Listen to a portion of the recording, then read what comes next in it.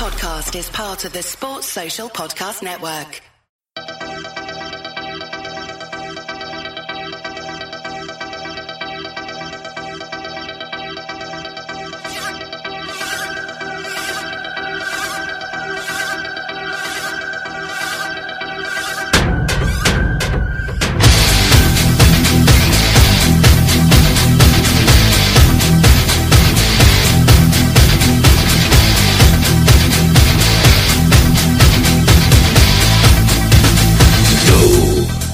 Hello everyone, and it's a warm welcome to this, your April 2019 edition of the Reds Review audio magazine right here on the Anfield Index podcast channel. I am your host Andy Wales, and I'll be joined as ever by my partner in crime, Mr. Guy Drinkle. How are we doing, Guy? Absolutely spectacular after the game yesterday, Andy. Yes, as we record this, it's 24 hours out from that wonderful own goal winner. What a way to win it. Cheers, Toby. Cheers, mate. I knew he was a boyhood Red. Exactly. Yeah, even the way he kicked the ground to avoid clearing it off the line. Exactly. He could have cleared that if he wanted to. Yes. I do wonder if he's itching for a move to Liverpool, you know. Oh, I'd take him. Even if it was just for that, I'd take him. I'll take him anyways. He's a good defender. He really is. And he's only going to have a year left on his contract. So, hey, Agent Toby, we love you. Anyway, so yeah, this is the April 2019 edition of the Res Review. So that means we've got all of March to look back on. So all your Premier League matches, Champions League matches as well. We'll be discussing Champions League more at the end of the show. We've got our goal of the month, player of the month. There's an academy update from Guy. We're going to look at the fantasy football in there as well. Obviously, our trivia. And me and Guy go head to head on our predictions, looking to all of April's Premier League matches. And like we said, we're going to look ahead to the Champions League quarterfinals and beyond towards right near the end of the show, actually. So, but we're going to kick things off, Guy. March started with, what would you say? What's the opposite of a banger? A damp squib? Without swearing, yes, I think that's the word for it, Andy. Yeah, Merseyside derby away to Everton, 0-0. A bit naff, really. Yeah, it was terrible. It was, oh God, I can't even really remember it. I can't remember us having a shot. Oh yes, the Salah missed a couple chances, didn't he? Yeah, that was a bad game. It was a really bad game. I mean, I don't know, we've struggled with Everton twice this season, haven't we? And I think we've struggled with Marco Silva teams in the past, even when he was at Hull. Saying that, I maintain the game at home, even though we won it in the way that we won it in the 90 plus 6 minutes, we could have smashed 5 or 6 past them. I know they had a couple of really good chances, but we had 5 or 6 glaring opportunities in that first game. We could have absolutely pasted them, but this 0-0 was absolutely your stereotypical 0-0, wasn't it? Yeah. I mean, apart from one chance by Salah, I mean, that is the only thing I can remember, because this game feels like it was a good year ago. But yeah, I mean, it's definitely up there. We obviously had the Man United game the month previous, and I think we had Leicester and West Ham as well. That's 4 draws there that were just terrible, all of them terrible in their own ways, and I think Everton one topped it because there wasn't 800 injuries in the first half to kind of ruin the flow of the game. This one was just awful from start to finish, wasn't it? We didn't even test Pickford really. Yeah, I mean, this is obviously one of the biggest victories in Everton's history, drawing 0-0 win to dent our chances of winning the Premier League. So I'm sure the Blues have got DVDs playing on loop at home of that day that they held us to a goalless draw to try and scupper our chances of winning the league. It's in the DVD with the first 89 minutes of the home game as well. Anyway, following that one up, at home to Burnley, ran out 4-2 winners. didn't start too well, but it's like it was weird. It's like deja vu, But just like the game away to Burnley, they take the lead through a goal that absolutely should not have stood. Yeah, if I remember correctly, this was the one where it was booted out of Alisson's hands, wasn't it? Yeah, that was at Turf Moor. Yeah, and this one where Tarkowski just climbs all over him. Yes. Like, hello? Yeah, I was getting my games mixed up there. Yeah, I remember now. I remember that's probably the worst refereeing decision I've seen. That hasn't annoyed Colin. I was going to call him his other name, Warnock, from yesterday. I'm sure if people who've seen the Cardiff v Chelsea game yesterday, it was hilarious. But yeah, that decision, whoever it was climbing on Alisson, I mean, Jesus Christ, what was that referee doing? But you're right, it was a strange game, wasn't it, Andy? We had Lallana come back into the fold for the first time since, I think it was like the West Ham game or something like that. And that raised a lot of eyebrows, probably his best game in, 2.5, 3 years, which is fair enough for him. And, yeah, I mean, scoring 4 goals against Burnley, even if Burnley are out of sorts, I think had a good spell of form before this game, but scoring 4 past Burnley, regardless of their form, it's quite impressive, because you'd think of Burnley as a team that's tough to score against. Yeah, that is true. They are generally difficult to beat, and yeah, you're right. They went on a run where they won something like 4 on the bounce or something like that to get themselves out of trouble. So, one thing I will ask on you then, before we disappear off on this, and before I completely forget about the subject, but obviously speculation that Simon Mignolet would leave in the summer. Now, Burnley have got 3 goalkeepers. One of them's Joe Hart, which obviously we don't want to even think about. But the other 2, there's Nick Pope and there's Tom Heaton, isn't there? So one of them would be number 1. The other one's sitting there probably as number 2.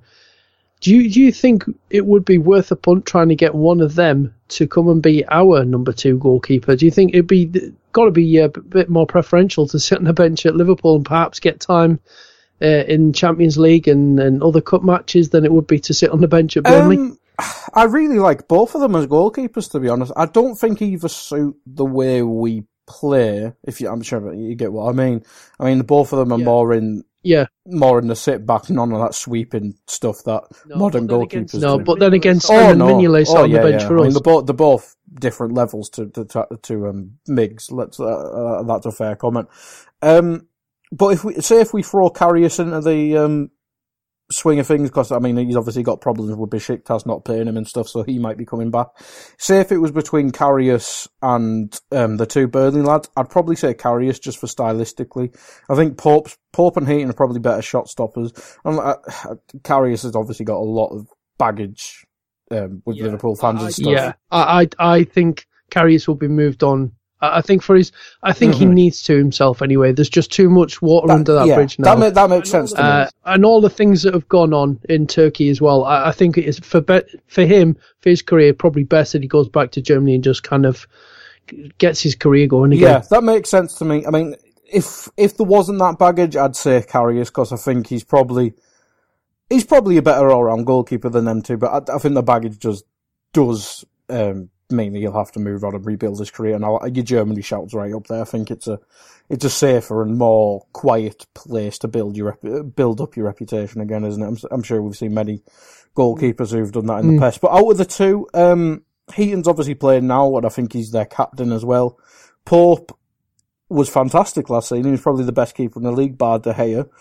And I don't think Pope's young, but I think he's young enough to learn different aspects of the game. And I'd probably pick Pope out of the 2, but he might be a bit more expensive. So I'd take either of them as a backup, to be honest. But if I had my pickings, I'd pick Pope. Yeah, I'm just thinking, solid, dependable, probably relied upon whenever they come in to do a job. Like you say, probably stylistically not necessarily suited, but short term come in to do a job.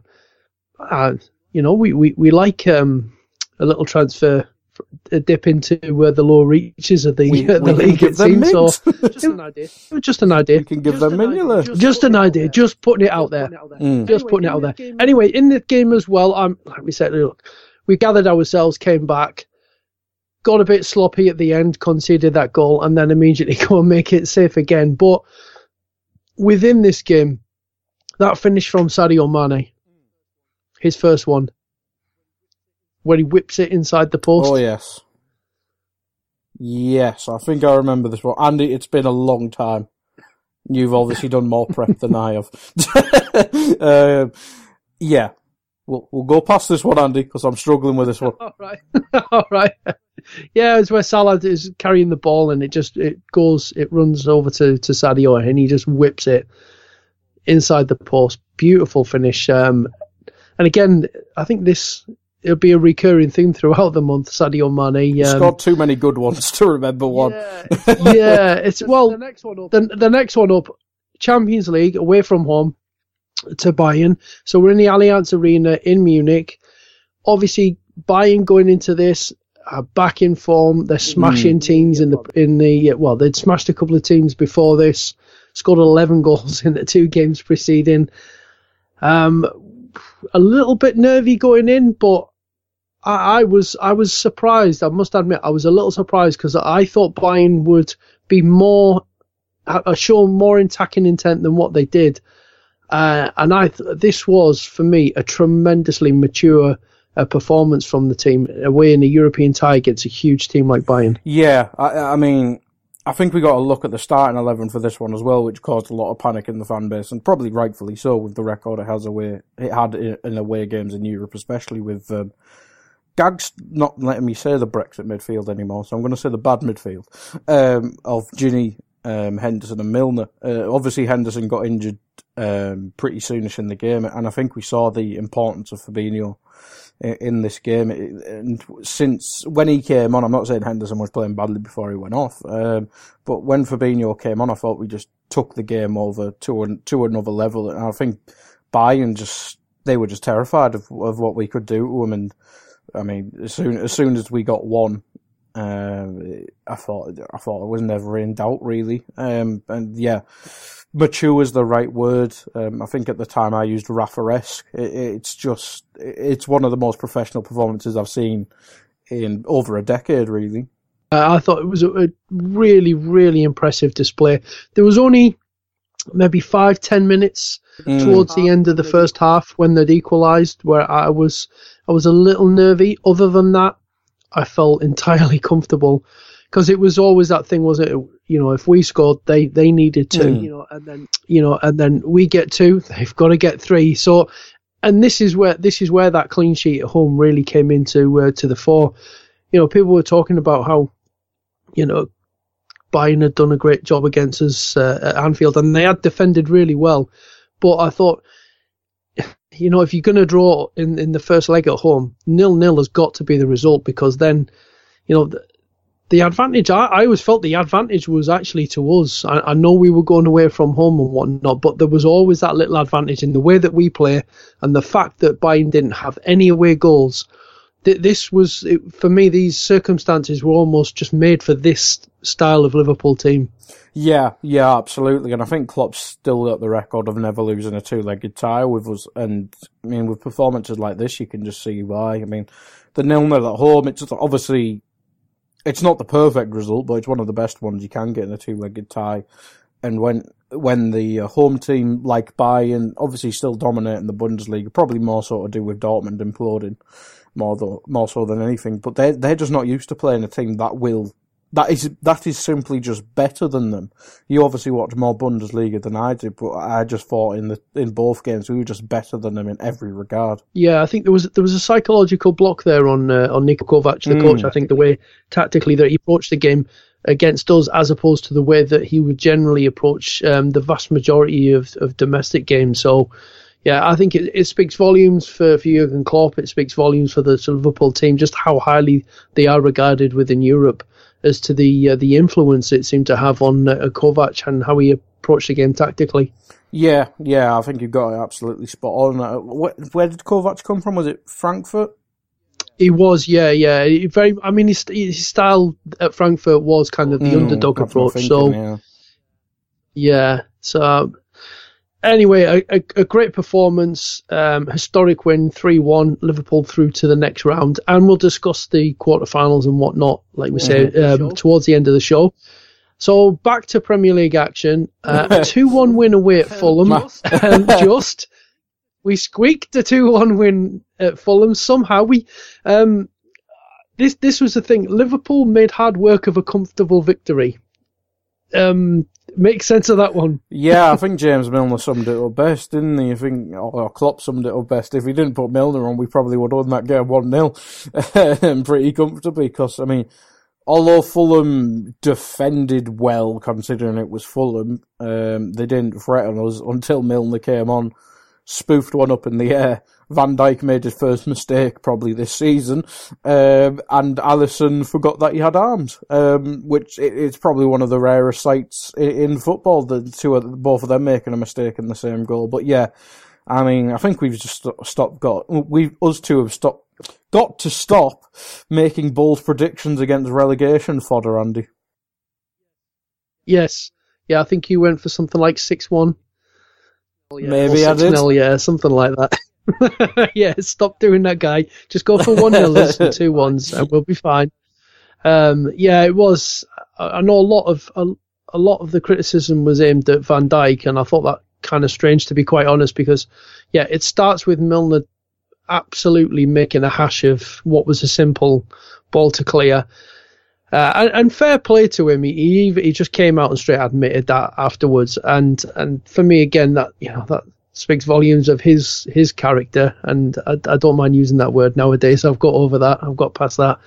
Yeah, Van Dijk probably could have dealt with it a bit better, but he was shielding, he was inviting Alisson to come, who normally would, and it was kind of strange that he hesitated, and then made a complete mess of what he did come for. And yeah, very fortuitous for Babel, who looked almost disgusted with himself as he scored the goal. I thought was quite funny as well. Definitely thinking about whacking that wide. There was no.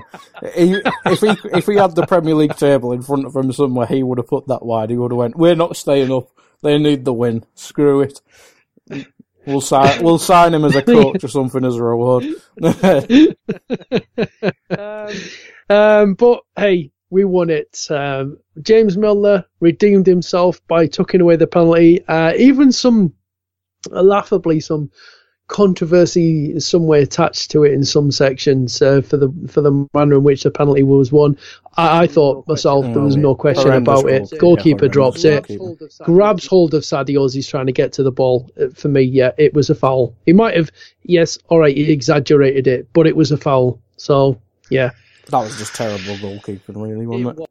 It was indeed. So yeah, squeaky bum time, and yeah, Liverpool are doing things to my blood pressure this season. They are wiping years off my age. Well, no, I should say not off my age. They are wiping years off my my time remaining. Yeah, my years remaining.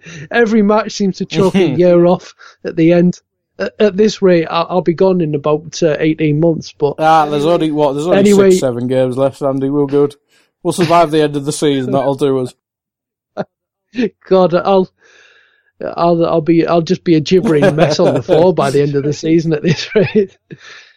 So we finish off as we mentioned at the top of the show, 2-1 at home to Spurs, and definitely that old cliche, game of two halves.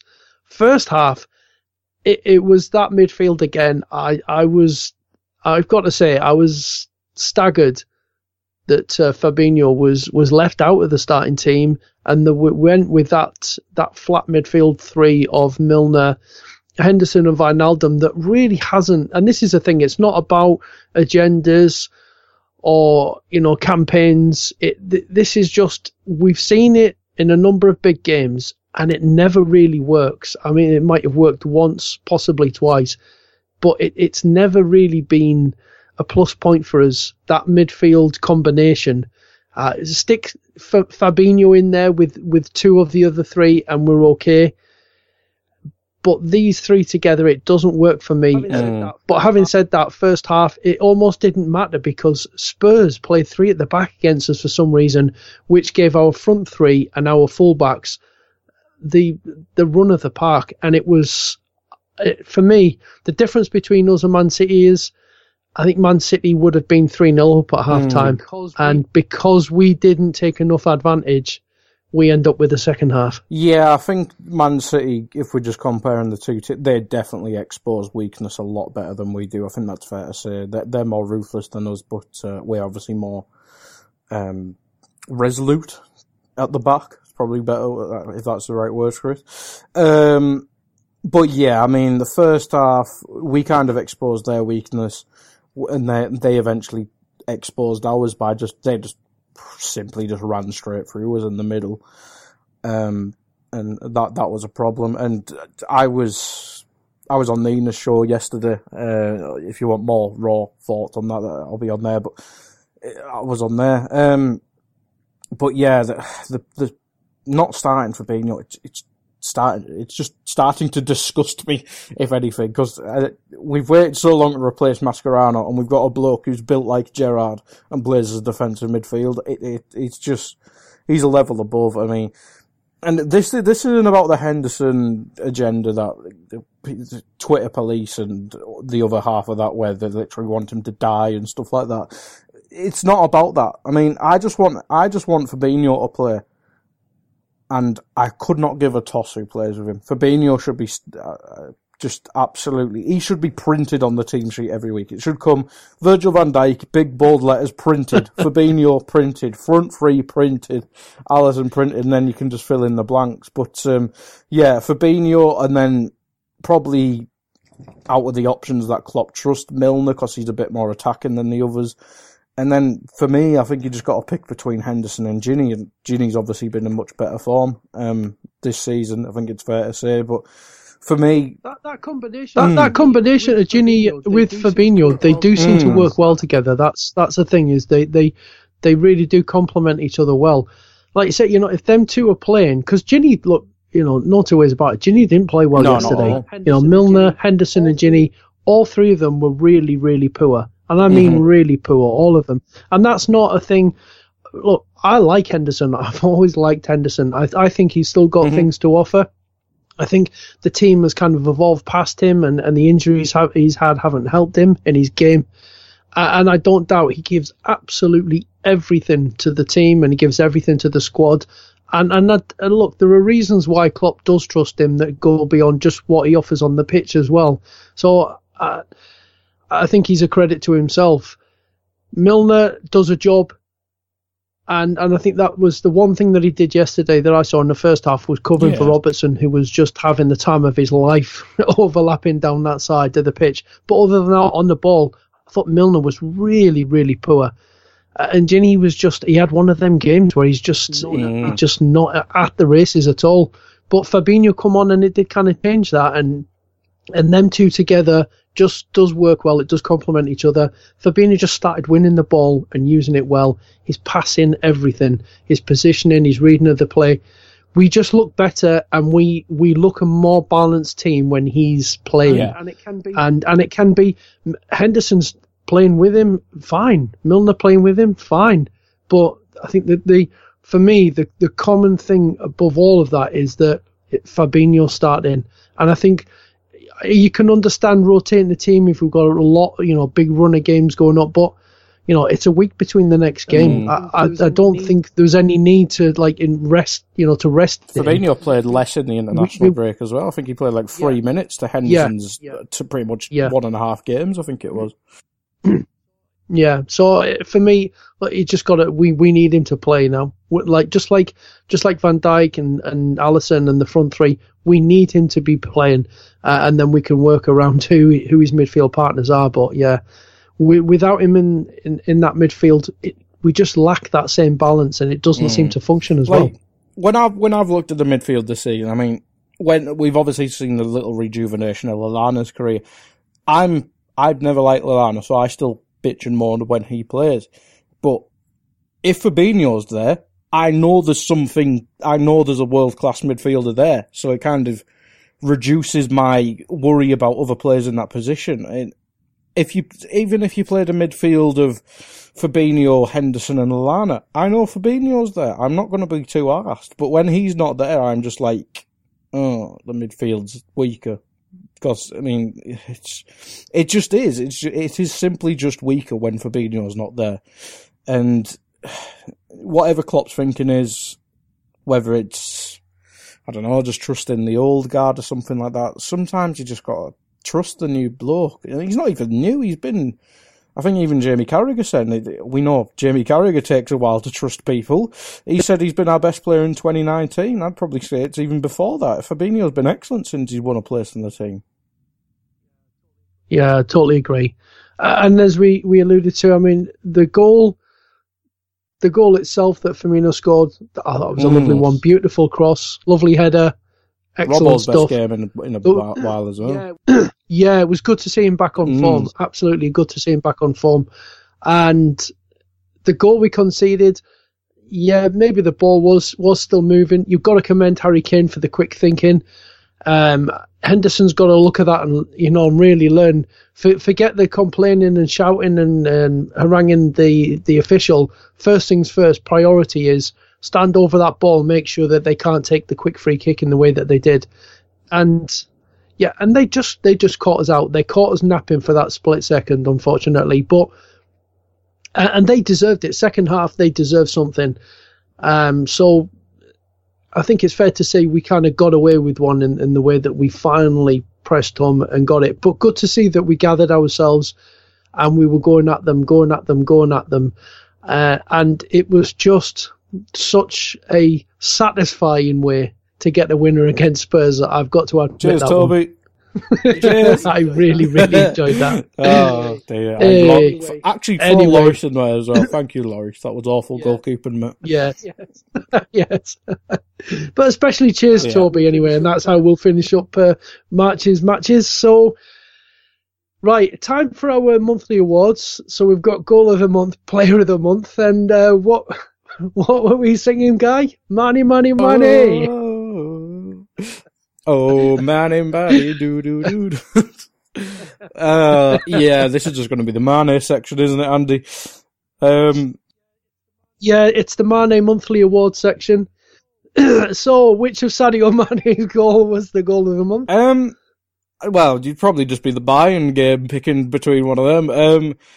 Just to be a bit different, I'll go as header against Bayern because I love the Salah pass as well. So I thought that made it a smidge better. But yes. I'm sure you're going to go for the other one in that game. Yeah, outside of the boot it was. I love an outside of the boot pass or shot. Yeah, filthy. Yeah, beautiful stuff. Over 18s only. Lovely header. Yeah, and I was tempted to go for the Toby Alderweireld own goal as well, just for the enjoyment side of it. But yeah, I'll go with the other one, the turn and the delicate chip to Big Neuer. To Neuer retirement. Yeah, that one was a beauty. So I don't think there was any question that Sadio Mane was going to get goal of the month because he was just about our only goal scorer anyway. But they were delicious. So Sadio Mane wins our goal of the month and player of the month. Who would you have in second place? I would say. Well, this is the thing. I know he didn't start against Bayern and he didn't start against Spurs, but Fabinho again, so influential when he's on the pitch. I think he's been good, and I think Virgil again has shown what a colossus he is in these games. I'm trying to think which game it was. There was one where he was just unbelievable. I think it might have been Bayern away. So. Yeah, they're in a shout. They're in for their shout for finishing second because Sadio has to be player of the month, doesn't he? He's been brilliant. He's been next level. He's been so important. I mean, I was looking through. I was automatically thinking, okay, this will be the month I finally give it to Virgil, who's pretty much come second every month. And will get player of the year, hopefully. But he will get my player of the year. But this month, I was just looking throughout the goal. I don't think we've kept that many clean sheets, which is obviously not... It's got something to do with Virgil, but I can't remember a goal where he's culpable or anything like that. But in terms of goals scored, I mean, Mane has just been stupid this month. He really has. But I agree with your two shouts for second and third place. Fabinho, I mean, I think we mentioned it last month. Even when he doesn't play, it makes him feel better because he eventually comes on in them games and just turns it on its head. And that's definitely what happened in the Bayern and Tottenham games. So, yeah, Virgil and Fabinho second and third, but Mane of the month, absolutely. Yeah. That's the thing. It's very true. That it's very evident when Fabinho doesn't play. We miss him when he's not on the pitch, and that's again.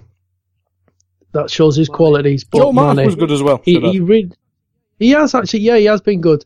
But Mane being our go-to guy, Salah's been a little bit hit and miss. He looks like he's desperate for a goal. His confidence in front of goal is not there for me. Keeps shooting very, very much towards goalkeepers. It suggests he's just desperate to get on target. He really, really wants a goal. I think once one comes, there'll be an avalanche of goals for him.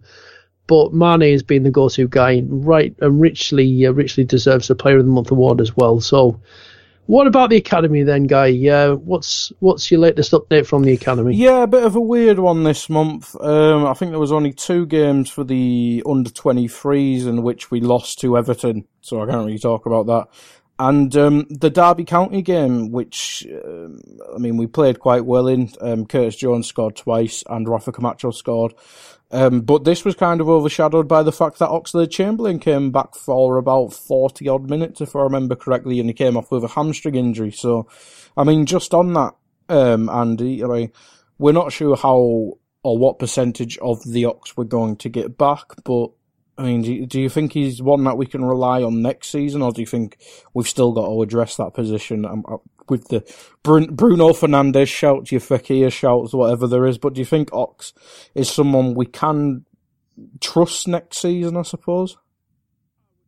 I would hope so, but I think it's very much an unknown because you don't know how he's going to recover from what is a very severe and I think it was potentially career-threatening injury. So it was a really serious injury. I think we can't put too much pressure and expectation on him. We just got to let him recover and gather himself and hopefully get himself back to where he was. But I still believe we need a creative player, and Ox is he'll drive.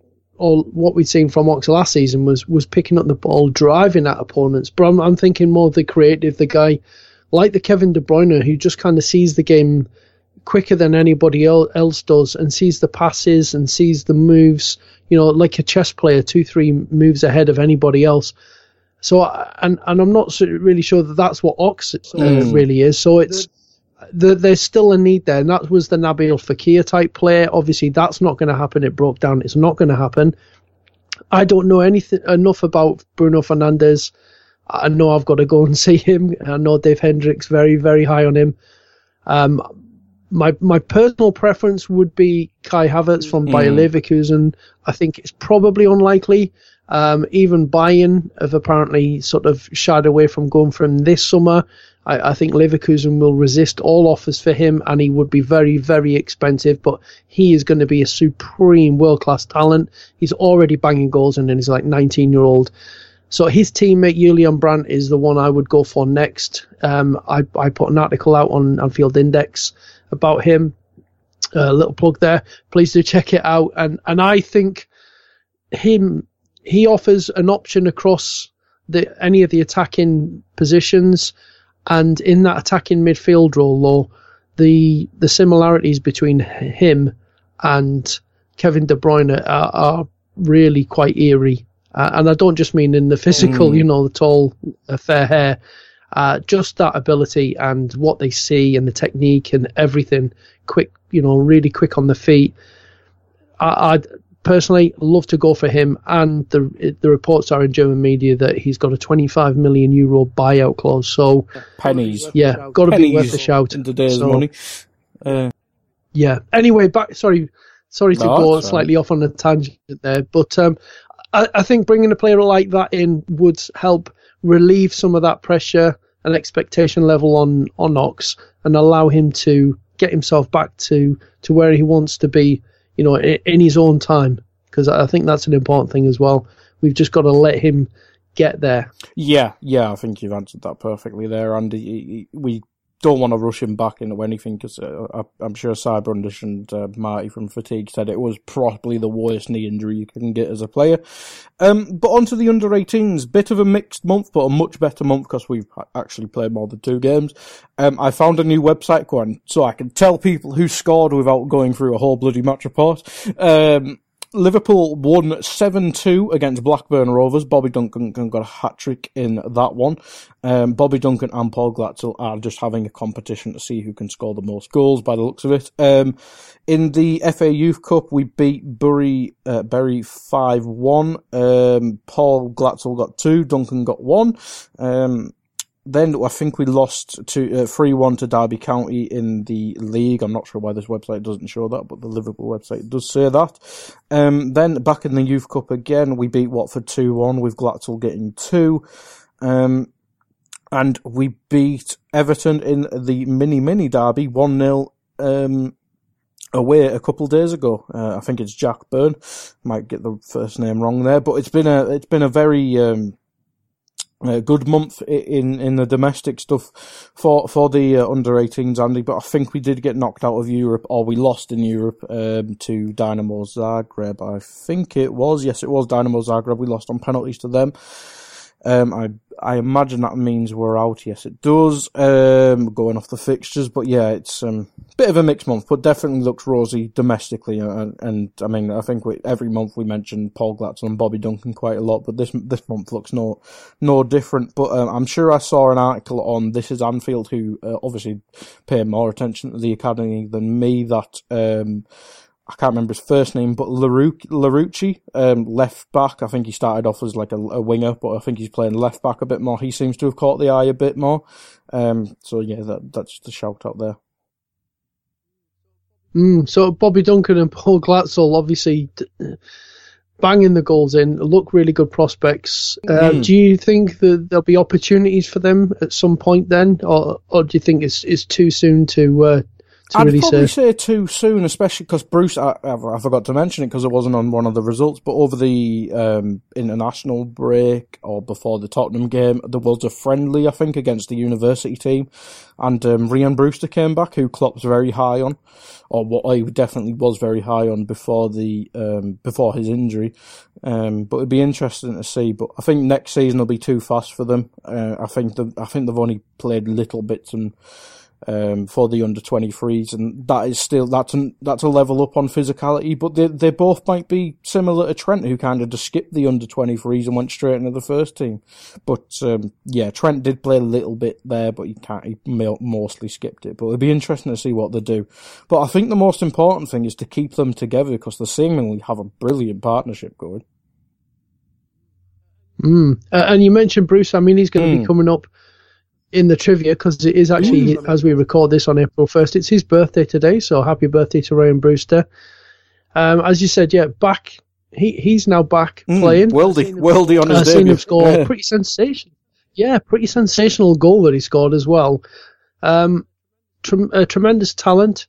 Do you think we see him in the setup next season then? I think if I remember correctly, the plan was to have him in the setup before he got injured, so I don't see why that would change. I mean, we've seen just like actually hordes of under-23 players and under-18s train with the first team, and Brewster, he was definitely up there with your Harry Wilson. I mean, Ben Woodburn before his loan spells kind of damaged him a bit.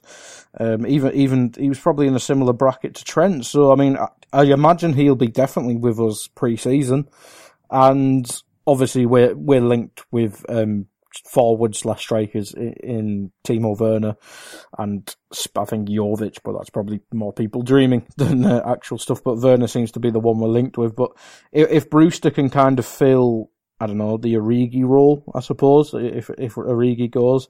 But Brewster's quite versatile, and well, so is Werner, to be honest. But so I think there's enough minutes for Brewster to play. So I could definitely see Brewster playing League Cup and FA Cup, depending on the draws. But I mean, this season's shown that even against Chelsea, we played the reserves, didn't we? So yeah, I definitely think he'll play next season. Yeah, and judging by that touch, that first touch, and then the strike. Oh my word. I'd love to see how he would do, given opportunities as well. Because seeing him play for England at was it under 17, under 18 level, whatever it was. Yeah, just what a talent! What a talent he really does look. There was a reason German clubs wanted him, Andy. Yeah, yeah, they're not daft. They do their scouting. So moving on to fantasy then. Where are we with the fantasy football? Well, I'll go through the leagues first. We've had a change, Andy, at the top of the public league. It is no longer Richard Merritt who has been on top, I think, all season. It is now someone with a very worrying name, with Andy Mason, and his team name is Real Sociopath. But yeah, he's toppled the giant that is Tiki Mo Salah. He's ahead of him by 2 points now, so that'll be interesting to see with the couple months remaining of the season. But it looks like there's actually a battle at the top of that league.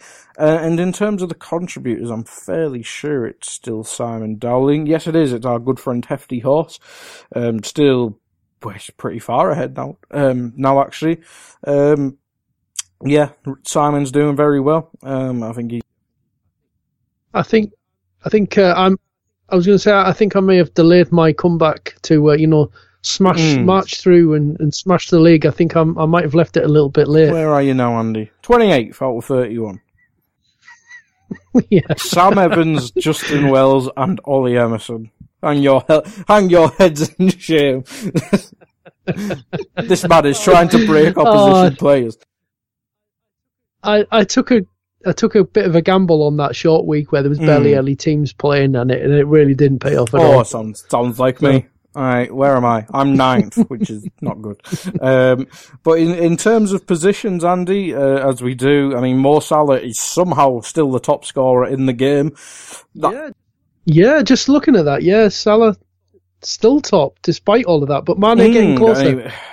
Sterling is second. Mane is third highest in the game. Robertson's fifth highest in the game. Hazard's fourth, and then Van Dijk is sixth. Yeah, seventh. Counting. Yeah. Not very good, Andy. Yeah, yeah. But that's it. We've got 4 of the top 8 or 4 of the top 7. It's kind of. It tells you we are having a good season despite putting us through the ringer so often. Our players are scoring very highly in fantasy football, which is very nice for them. Considering Salah's a one-season wonder and all that, it's mad that he's been bad for about 10 games now or something like that, and he's still the top scorer in the league. So as ever, Guy, though, anyone who's interested in getting deeper into the fantasy football stuff, you've got the podcast. Yeah, fantasy. We did one last week. This week will be tough because we have a Friday game, but there'll be some throughout the rest of the season, I'm sure, where you don't listen to me, you listen to the guests because I'm doing badly.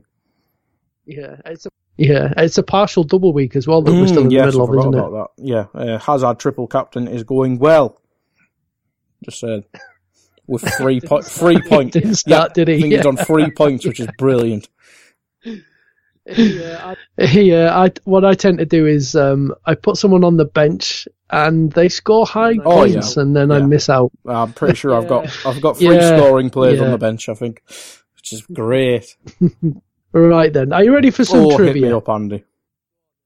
Go on then. Right, as I mentioned, today is as we record this, April the 1st. Is Ryan Brewster's birthday, born 2000, so he's 19 now. 5th of April, Nathaniel Klein, born 1991, so he turns 28. Still officially part of our squad, isn't he? Or still officially a Liverpool player, anyway.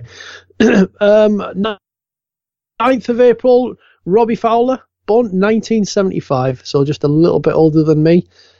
So he'll be 44. Yeah, 44.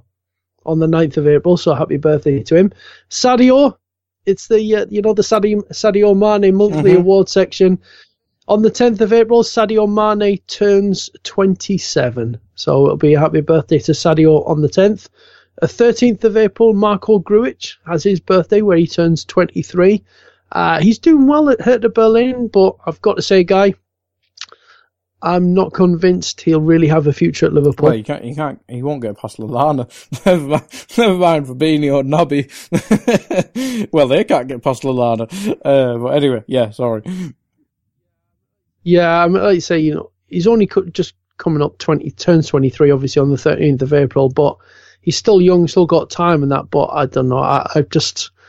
It's a shame, right? Because it looks like there is a good player in there, but possibly just not quite of what we need. And final birthday of the month is quite early. It's the 16th, and it is the birthday of Rafa Benitez, former manager and all-round good egg. He still has a house in the area. Still does contributes an awful lot to charities and whatnot. So cracking guy. Rafa Benitez, his birthday on the 16th of April, born 1960. So happy birthday to him. Yes, absolute hero, legend. Obviously, that whole Champions League thing. Yeah, incredible night. Anyway, in this month, so 3rd of April, back in 1996, it was the iconic 4-3 Premier League win over Newcastle when Stan Collymore scored the 90th minute winner. I'm sure you'll have seen that match time to time. The one that Sky love. Martin Tyler's commentary. The only time you got excited about a game that involved us. That's because it helped him when win the title. Yeah, it was just an iconic game. It was an absolutely tremendous game of football, and it was them scenes at the end when Collymore scores and you've got Kevin Keegan draped over the advertising board. So if somehow you've never seen it, go back and watch it. It was just unbelievable. 2 goals from Fowler, 2 from Collymore. Great game of football, some cracking goals in there. Just what the game's all about. And the 14th of April, here's a good one for you, Guy. Only a few years ago, that's when we beat Dortmund 4-3 in the Europa League. Remember that one? Dejan Lovren's finest moment in his Liverpool career, the absolute pinnacle of his career. Defended horrendously, but scored a goal. Sums him up perfectly, doesn't it? Yeah, that was another incredible night. It was unbelievable. 3 years Somehow ago now. We've topped that since with the Champions League run last year. Yeah. So anyway, that's your trivia for you. So predictions. Right, quick rundown then. So we've had Everton at the beginning of the month. I predicted 1-1. You went with a 2-0 win for Liverpool. It finished 0-0. So I get 1 point, you get 0. But morally, I was the closest, so I should get 3, but I don't. So I'm going to claim the moral high ground on that one. Andy, I don't like this. Morally, I'm winning. Just in actual points, I'm not. Next up was Burnley. You went for 3-0. I went for 2-0, and it finished 4-2. So I should get extra points, really, for getting the right goal difference. Liverpool won by 2 goals, so I should get extra points for that, but I don't. So we both get one each for that. Then Fulham, you predicted 6-1. You've got to stop doing this. I went for 4-1, and it finished 2-1. So again, we got I was one closest, bit right, so I should get extra points. Yeah, so we get a point each for that. And then, in all its glory, Liverpool Spurs. You went for 2-1. I went for 2-1. Woo! It finished 2-1. So we've both got 3 points. And that means at the end of March that you're sitting there on 30 and I'm on 25. So it is quite close. It's dramatic. Might it's just dramatic. copy you from now on. Hey. Well, balls. You can go first. There we go. Right then, April's Premier League games. First up, as we said, this Friday coming up, we're away to Southampton. So what are you going to go for this one? Southampton can't defend that well. I'm not going to go for a Fulham one because it doesn't work. I'll go 3-1 to us. 3-1. 3-1, yeah? Yeah. I'm going to go 2-1. Don't let me down, Sally. Just because Yeah, Southampton might cause us some problems, I think, somehow. I don't know. Anyway, after that, we've got Chelsea at home. So this is going to be a tough one, I think. Chelsea are pretty awful at times, but they obviously get themselves up for the big games. Well, just against us. Be, not the rest of them. What will I go for against Chelsea? Oh, he's going to pick the bad midfield again, isn't he? It just is, isn't he? I'll go for a scruffy 2-1 seems to be the one in these games. I'll stick with that. I'm going to be a little superstitious here. I'm going to go for a 1-1. Oh, don't you do it. Because I do think we will drop some points at some point of the season, some, between here and the end. So I'm going to say it's in that game. But I think City have still got points to drop yet anyway. But, hope so. Hey. After that, it's Cardiff away. We have to beat Cardiff. I'll go 3-0. That was yours, wasn't it? No, it's the big wins. I'm going to go for a 1-0. It's Cardiff. I know. But it's going to be awful. And Warnock's going to be all over it. And, going to be before the match, going to be going on about, how the officials give working against them and all the rest of it. And we'll probably have some terrible referee. I mean, or with any of them. Yeah, well, it will probably give us John Moss or something like that. He'll just say, well, I have no idea what happened, so I'm just going to take a guess and award Cardiff a penalty. Sounds about right. Even though it went out for a throw-in. Right, and to end the month, it's Liverpool at home to Huddersfield Town, who are already relegated. Yeah, I think everyone likes Huddersfield, but I think we'd have to. Well, it's weird. We struggled against them quite a lot at their ground. It was a strange one. I'll say 2-0. Professional. 2-0. I was actually going to go 2-0 myself, so I have to stick with the 2-0. Lovely stuff. But no, because I've got to catch you on points. I'll go with a 3-1. Good stuff. If we concede to Huddersfield, we don't deserve anything. I know. But I've got to catch you and overtake you in this league, haven't I? So there's our predictions for that. So as we said, we're going to finish off with the Champions League. So quarter-final draw was made. It's Porto at home next week as we record this, the 9th of April, in the first leg. And the away leg is just 1 week later on the 17th. Not expecting quite the same as last time. I can't see that they're going to give us the freedom of the ground like they did last year in the first leg. Yeah, I mean, if we roll up on like we did last year, great. That'd be lovely. But I think they have quite a lot of injury issues as well, which I saw on Twitter over the weekend, which is obviously good in our favour, but it might force them to play a bit deeper and a bit more defensive, I suppose. I mean, I can't see us winning 5-0 or whatever it was in the first leg, and then the second leg might as well have not watched. But yeah, it's the tie everyone wanted, but they're still a good team. They're obviously at this stage of the Champions League for a reason, and all the other cliches, but I'm so happy we got Porto, and obviously we've got Robbo missing the first leg, so it'll be interesting to see how we address that. For me, the good thing is though, the first leg's at home. If we're missing, just like against Bayern, if we're going to miss a player, an important defender in the first leg, it's better that it's at home than away. I think. Absolutely, and obviously our home record and Van Dijk in. Well, just the form of the man, it can help any position. So yeah, it won't be a problem for us, I imagine. But yeah, very happy with the draw and the fact that it's at home. Perfect. I think we'll win. I don't want to jinx or anything, but I think we'll win. I won't say anything else other than that, Andy. Yeah, I think we will progress, but I don't expect it to be as emphatic as it was last season. I will be doing the Champions League preview podcast for that, and I've got Jamie Farr, a Portuguese football analyst, lined up. He spoke to us before the Porto games last season, so it'll be interesting to get Jamie's take on things and just where Porto are and what we can expect. So yeah, if you're listening to this, please do look out for that Champions League preview podcast as well. Another plug. There's my next plug of the show.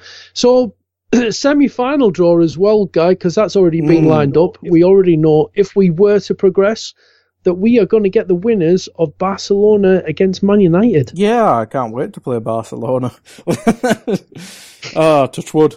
I need some wood. But yeah, it's kind of the work. Either situation for me, it'd be horrendous, because, I mean, I nearly died watching us play Spurs. If we play Manchester United in the semi-final of a Champions League, considering how awful the games have been this season and, well, every season for about 5 years, it's just, I don't think I could take a Man United semi-final in the Champions League, but Barca have the best player in history, in my opinion, which worries me.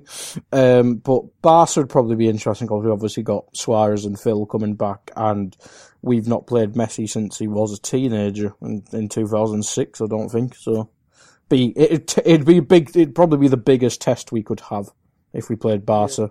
Yeah, I agree. It would be a very, very intriguing test, and it would be intriguing to see Van Dijk up against Messi, just to see how they perform as well. So, and Fabinho, because obviously, I mean, Messi just drops into different areas, and I agree with you. Just for me, yeah, he's the best footballer I've ever seen, and I've seen some absolutely unbelievable players, but he is for me without doubt the best footballer, just unbelievable, and be interesting, very, very interesting to see how we'd cope with them and how they would cope with us as well. So it would be, and I think just where they are, the expectation, the level they're at, and everything like that, I think if we did progress and we were to play them, it would just be seen as a bonus, because the pressure would all be on Barcelona to progress. Their expectations is on them, to beat us. So I think it would be a real bonus for us. Do you think it could act as a bit of a distraction then in the title race, because there's not much left? I'm not sure how the fixtures work out in terms of the schedule for the semi-final, if we get that far and stuff like that. I think the first leg would be something like the 30th of April or the 1st of May. Because the final's not till the 1st of June. Strange, so isn't it? So I don't think, I think we'll be we'll be well past the Chelsea game, won't we? Which, outside of Tottenham yesterday, I think is our toughest game on paper, apart from maybe Wolves, but they might be on the beach by then if they don't have an FA Cup game. But yeah, I think if Klopp starts trusting the squad players a bit more and starts using Keita, and I know Shaqiri's been injured, whatever, but if we start using the squad a bit more, I think we can manage both now that we're past, or nearly past, the tough games left. Yeah, so and that's about it, guys, for this edition of the Reds Review. That's all March's business taken care of, looking ahead to April, and the next time we get back together, Guy, it's going to be the end of April, beginning of May. There'll only be 2 Premier League fixtures left, and obviously we'll know whether or not we're in a semi-final of the Champions League. Do you think, as we stand now, do you think we'll still be right in there in that title picture when we next do the show? I mean, the only game I even had doubts about was the Chelsea game, so I think we have to be. I mean, unless we implode, I don't think there's any way we can't be, really. So yeah, I'll be confident. I'll say we'll still be in it, but I think a lot will rest on Tottenham v Man City about 8 times in a week or whatever they play each other. Yeah, so that's it. I think next time we reconvene, it could be a very exciting time, and hopefully the final one of the season will be a glorious and wondrous celebratory time. But hey, all of that's still to come. But anyway, for now, from myself and Guy, it's a big thank you to each and every one of you for listening, for downloading the podcast, for contributing towards what we do. It's very much appreciated. But until next month, from the Reds Review here, from myself and Guy, it's bye-bye now.